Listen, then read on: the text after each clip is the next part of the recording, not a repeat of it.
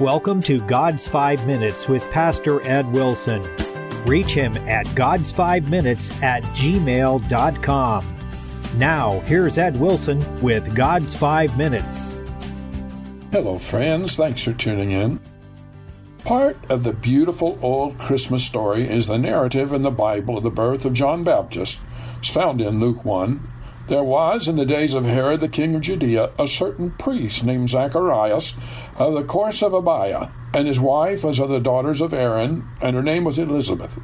And they were both righteous before God, walking in all the commandments and ordinances of the Lord blameless. They had no child, because that Elizabeth was barren, and they both were now well stricken in years.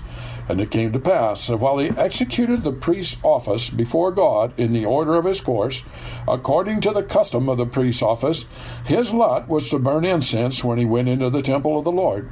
And the whole multitude of the people were praying without at the time of incense. And there appeared unto him an angel of the Lord standing on the right side of the altar of incense. And when Zacharias saw him, he was troubled, and fear fell upon him. But the angel said unto him, Fear not, Zacharias, for thy prayer is heard, and thy wife Elizabeth shall bear thee a son. And thou shalt call his name John. And thou shalt have joy and gladness, and many shall rejoice at his birth. For he shall be great in the sight of the Lord, and shall drink neither wine nor strong drink. And he shall be filled with the Holy Ghost, even from his mother's womb.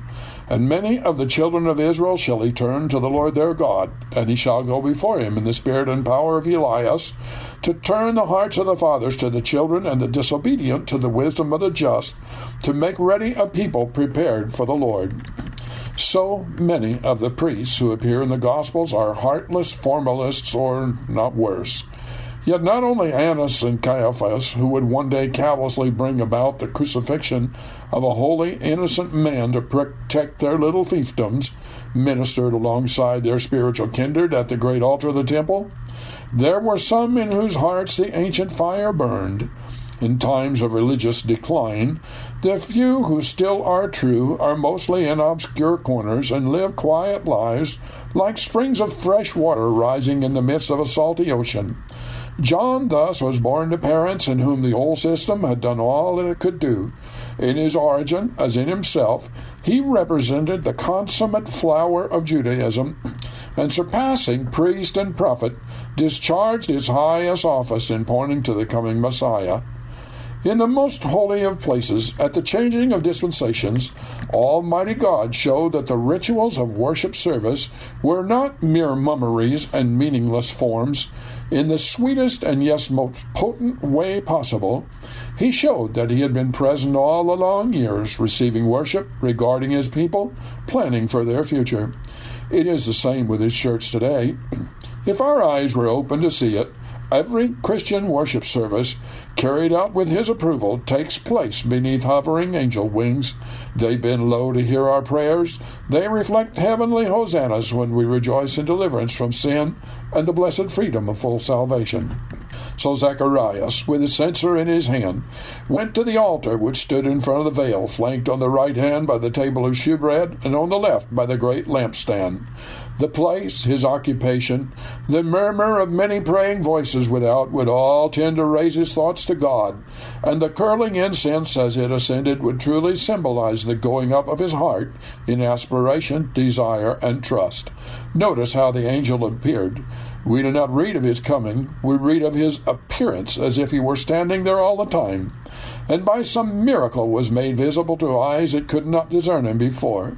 There are so many things in the Bible calculated to build and bolster our faith in the invisible God, and yet, in the end, believing into Jesus Christ is a choice. It is a decision, which is why we are told to have faith in God. If we will do so, John's great mission of turning the hearts of children to parents and parents to children is still a living promise for us today.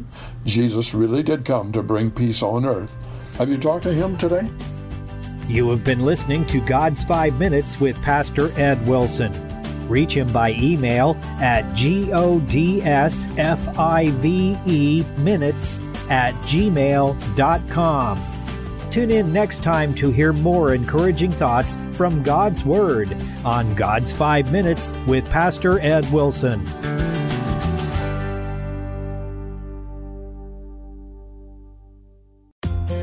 Never miss your favorite show again. For more than 30 years, KNEO has been bringing you great Bible teachers on a local and national level.